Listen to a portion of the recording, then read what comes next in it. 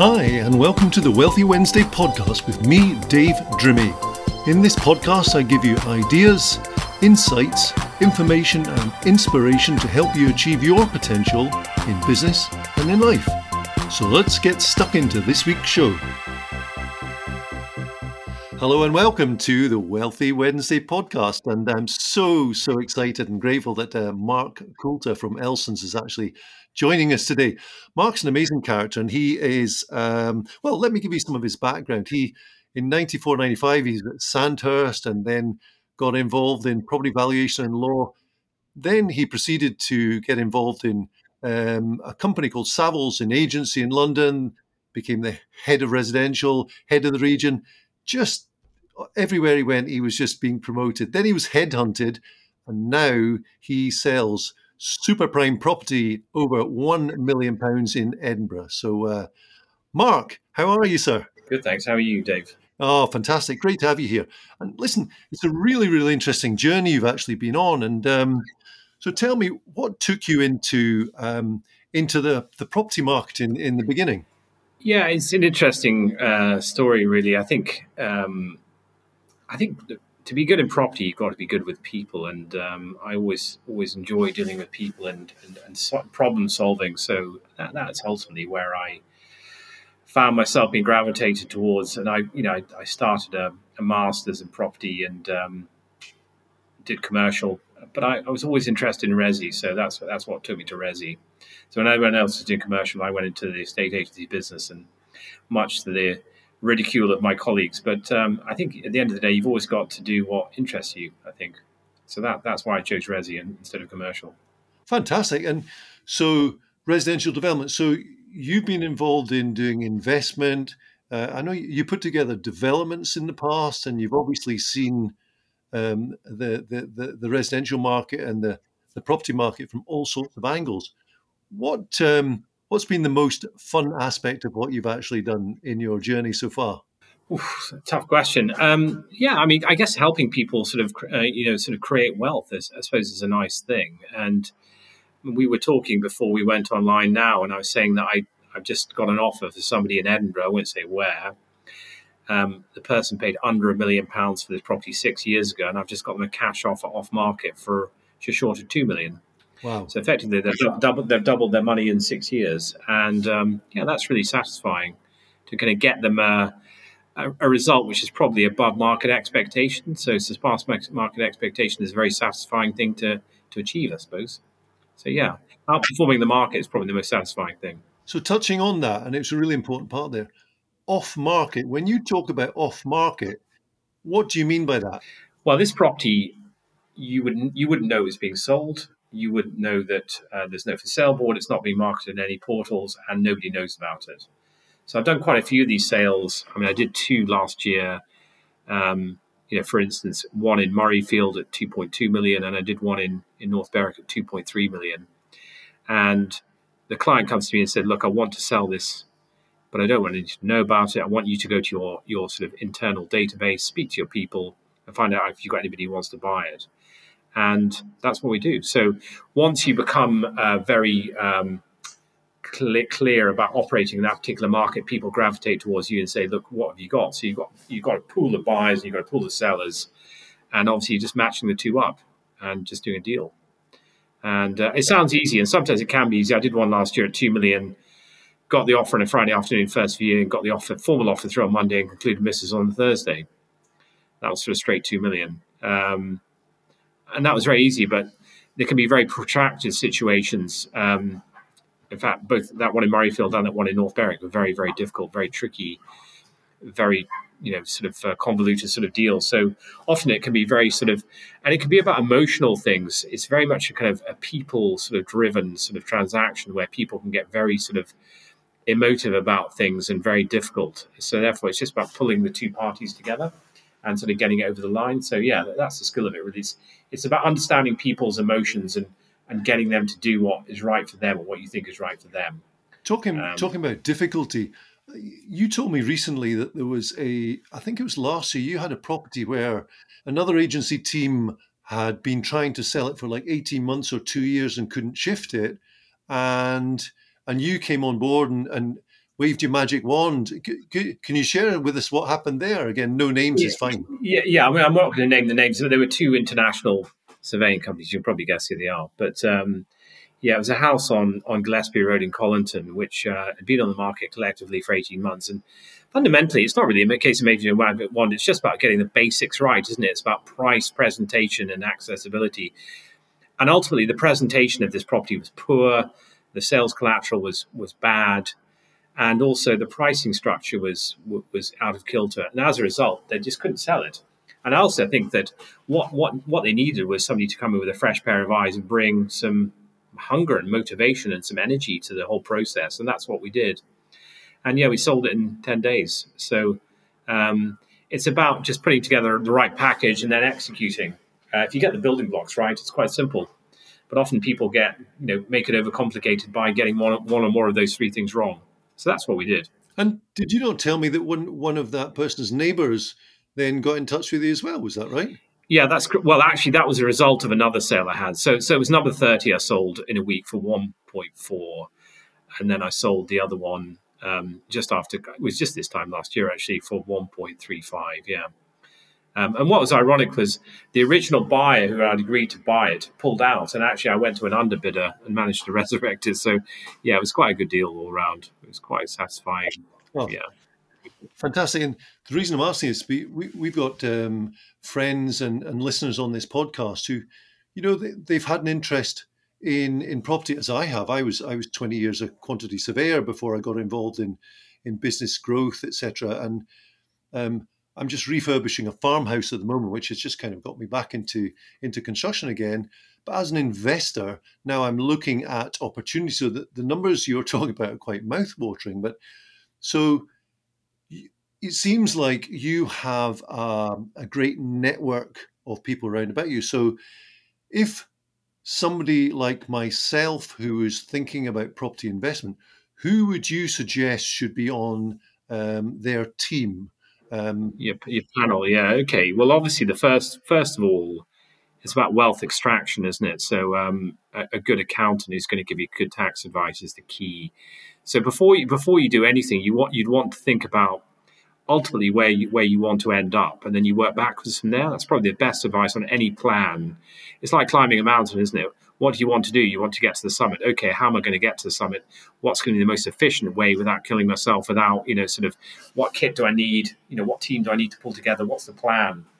So I think the summit is the sort of cash extraction, and ultimately the biggest thing to that is good tax advice and the vehicle which you're going to utilize for that.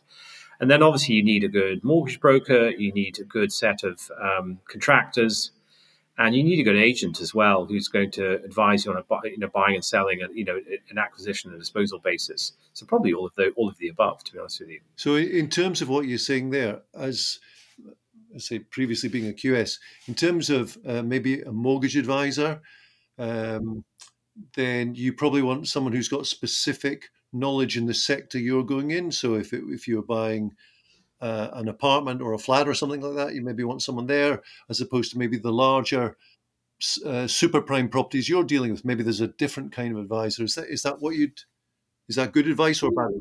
Yeah, yes, and no. Look, a good mortgage advisor who's basically going to get the best deal for you, and get the sort of most transferable, I suppose, deal. I mean, most property development, most property investment deals are linked to a sort of more medium to long term strategy. But I mean, at the end of the day, you want somebody who can build in flexibility to your financing, because in the credit crunch and in the sort of the 2008 2009 recession, I came across a number of people who on paper had done extremely well, but overnight, they were almost bankrupted. Well, And yeah, and it was frightening actually. I mean, the banks, in my opinion, behaved very badly. They were very sort of responsible for that. But at the end of the day, you've got to be very careful about how you weather a storm. And so, therefore, you've got to go through all the scenarios and build a process which is fit for purpose. okay.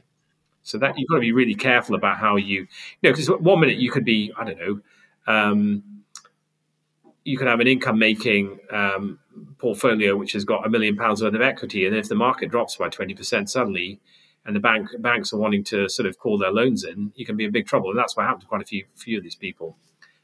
So you've got to be careful.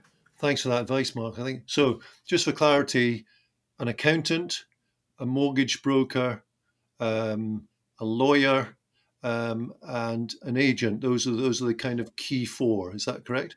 Yeah, and a group of contractors who are going to basically be able to manage the properties, and also, or you're going to be able to help you manage them on a day to day basis, and also, yeah, refurbish them as well at a good cost. So when you go into a property and you say, right, it needs, I don't know, needs 40 or 50K spending on it, you're going to assemble a team which is going to be able to sort it out quickly, rather than, because obviously you've got a void period for all the time that it's sitting there not earning you money.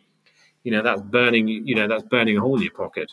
So you want contractors who are reliable, are going to deliver it on time, and you get it back onto the market and start letting it or flipping it and selling it, I suppose. It's actually interesting you talk about contractors because this farmhouse we're refurbishing.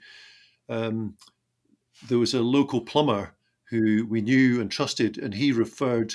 Well, I asked him to refer 5 joiners to me, electricians, slaters. So through the local network, I then interviewed these people and then decided who I chose to work with, and we appointed a joiner to actually lead the project. Most sensible thing we've ever done. He's just fantastic, and he's coordinating the whole job, and it's a joy to us because we're an hour away from the project except at weekends. So great advice there. Um, Second question I've actually got for you is: so what should a novice investor like myself look out for as they begin their journey? In fact, my twins they're 20 this year, and last year my daughter, who's at university, she basically bought a flat and just a two-bedroom flat at basically at 18, which is fantastic. And my son has said, so he's doing zoology, and it's not going to be a very well paid career, but he's doing zoology at university. He said, Dad, can you help me build a property portfolio so that I can do what I want to do and I love to do, but maybe have additional income coming in so I can actually travel the world and do different things? And I went, wow, how amazing is that? Yeah, I mean, you must be really proud as a parent when your kids are independently thinking in that manner, because that's a really sort of commercial savvy sort of. I mean, you couldn't make that up, could you? I mean, it's exactly what you want as a parent. I'm a parent of 2 children, and I mean, buying your first property at 18 is such a rarity now. I think the first time buyers average is 30. And obviously, it's a bit like setting up a pension or anything else. The later you start, the less effective it's going to be. So if you can get onto the property market and make some really savvy decisions at 18, that's going to set you up so well. Um, and that is really unusual. So what are people looking for? It just depends. It depends on whether you're buying a property to live in yourself and then moving up the property ladder, or you're putting together a portfolio which is either going to give you huge capital growth or give you an income. It depends on what the strategy is. Obviously, if you're looking for an income, typically you're looking less for a yield. If you're looking for a yield, i.e., capital growth, you're looking for less of an income. So it depends on what it's trying to perform, I suppose. So again, it goes back to what result are you after, and then reverse engineering it, Mark. Correct. Yeah. So you want to work out where you want to get to, and then you want to put together a vehicle which is going to get you there in the most efficient way possible. Okay, fantastic. I've got a third question for you. So, when building a portfolio, what should an investor look for when buying their first property? Well, again, I mean, typically, if you buy, let's say, an ex-council property in I don't know, West Lothian, for example, you're going to get a fantastic yield on that because the rent that you're going to derive is going to be very, very favourable versus the capital value. But typically, the capital growth in that might be quite limited. Whereas if you buy a stunning flat in the new town in Edinburgh, your yield is going to be very poor because the rent you're going to achieve is less favourable versus the capital value. But if you look at capital growth in the new town over the last even 10 or 15, 20 years, it's been absolutely amazing. So it just depends on really what you want. Do you want it to make you an income, or do you want it to create a nest egg which is going to double in value over the next 20 years? Or 10 years or whatever it is. That's really the angle you want to take, because the likelihood is not going to do both. Okay, that's wise advice, and I have to laugh actually because I look back at a flat I owned in just on the outskirts of the new town. It was fantastic, and That was 25 years ago, got sold on, and we did really well then. And I look at what it's worth now, and I'm just going, oh my goodness gracious me, it's like 4 times the price. It's ridiculous. So, um, but listen, that's life, and we moved on to an amazing property, and now we're moving to an amazing farmhouse as well. So that's really really exciting. So, I think the rule of that is the sort of Duke of Westminster's mantra was, you should hold, never sell. And when a property grows in value, just take some equity out and buy another one, and just breed them effectively. Every time you create one property, one creates another by just uplifting capital growth. Obviously, the only risk to that is obviously if you get a property crash, then suddenly, i.e., like our friend that I was dealing with in 2008, you can come unstuck. But again, as long as you build in a worst case scenario and kind of live with it, then you're okay. That's the point. If you stress test your vehicle, then you should be okay. wow. Listen, Mark, this has been incredibly valuable, and I know you've got to get out and get some serious work done. So, but what I want to know is, you've got aspirations to grow your business, and you want to grow it to become very very powerful, and it's very bespoke business you have. It's very very much customized directly to individuals. What are your aspirations? And second to that, how can people get in touch with you? Because what you offer is second to none. Well, my aspirations for Ellison's to become a vehicle to give people what they want in the workplace. So I always think that in a traditional employee situation, there are three parties. One, there's the client, and then there's the employee, and there's the business owner. And in my experience, at least one of those parties is getting shafted. Excuse the French, but it's getting a raw deal. And typically, it's the employee is getting a raw deal. The business owner is milking off the profits. The employee is disaffected, so therefore the customer is getting a poor service. And in a self-employed model, where if in effect you get the sort of prime business owner, and then you get the sub business owner, and then you get the customer, if everyone's getting looked after and is getting a good service and is making the money that they want. So if you get the Ellison's partner making good money and motivated in what they're doing, they will transfer that, and they will be very excited about giving a great service to the customer. And ultimately, if they're excited, they'll earn more money, and they will deliver a good return to me as well. And the point is that in most traditional businesses, the setup for that business is cost heavy and is lumpy. And the problem with that is that, and I know this myself from previous business models, is that you start off with great intentions for delivering great customer service. But when you take on more cost, all you care about is bottom line each month, because you just see your whip just draining away every month. And you only have to have a couple of bad months for that to become very, very concerning. And so therefore, it all goes about, let's just get the sale through. Don't really care about the customer. All we want to do is just get the sale through. Whereas in a more bespoke model, your burn rate is much less. So even in the lead times, you can say, well, look, I've allowed for this. I know that I'm not going to bill so much in these particular months or whatever that period is. But I know that's okay, because my burn rate is much lower. I don't have an office. I don't have employees. And at the end of the day, I'm charging good fees to my clients who are respecting what I'm offering. And so ultimately, my ambitions for Ellison's is to grow a great business where people really enjoy working for Ellison's, but ultimately people enjoy using Ellison's as a vehicle because they know they're going to get a great service. And I know that sounds very happy clappy, but I mean, why shouldn't we try and aim for that? Why shouldn't we try and aim for something that people really enjoy and people really like? That's the aim. I think what you've shared there is a huge differentiating factor, because there's very much in multiple different businesses, I see the customer service is incredibly poor, and even particularly after the job has gone through and what have you, they're almost forgotten about.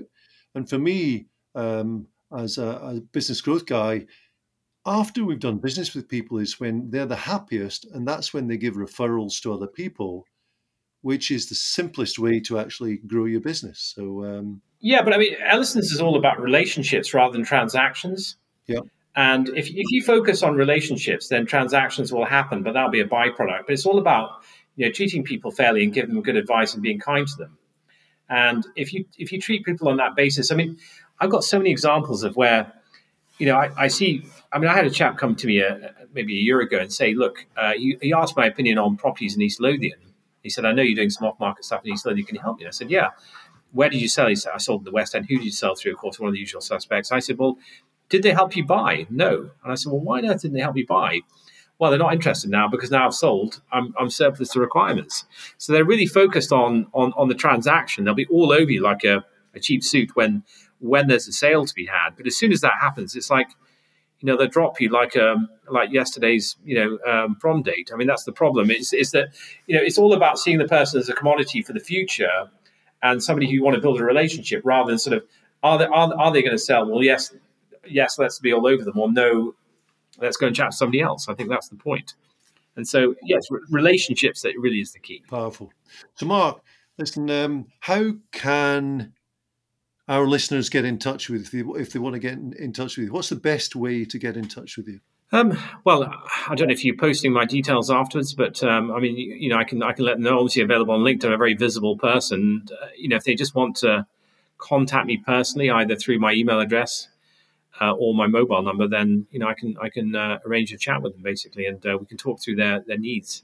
So let's begin with an email address because mobile is a little bit different. But what's your best email address, and then we'll talk about LinkedIn. But what's your best email address? Yeah, Mark at ellisonsproperty.com. MARK at ellisonsproperty.com.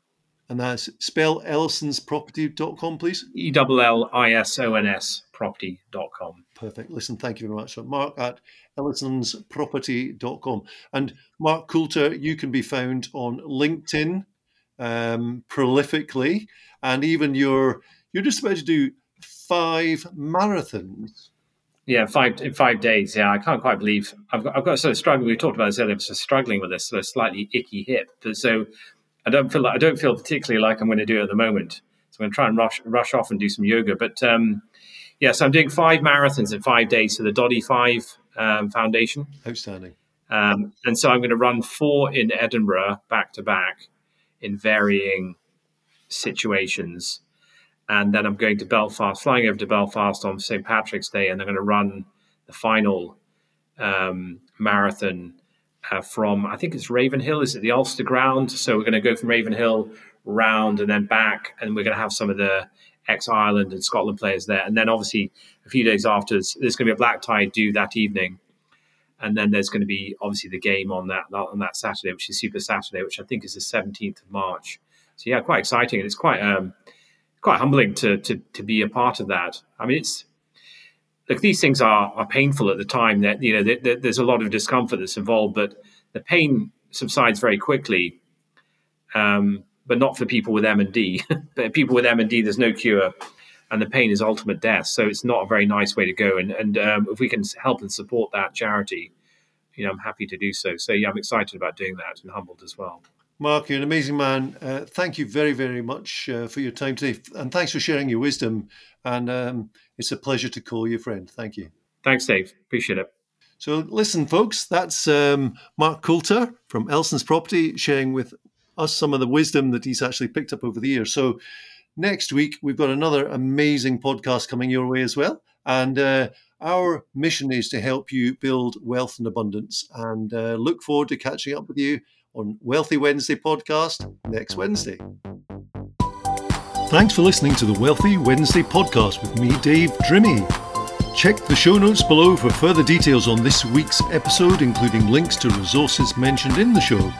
And if you haven't subscribed yet, you'll find us on Apple, Spotify, and all good podcast apps. See you next week.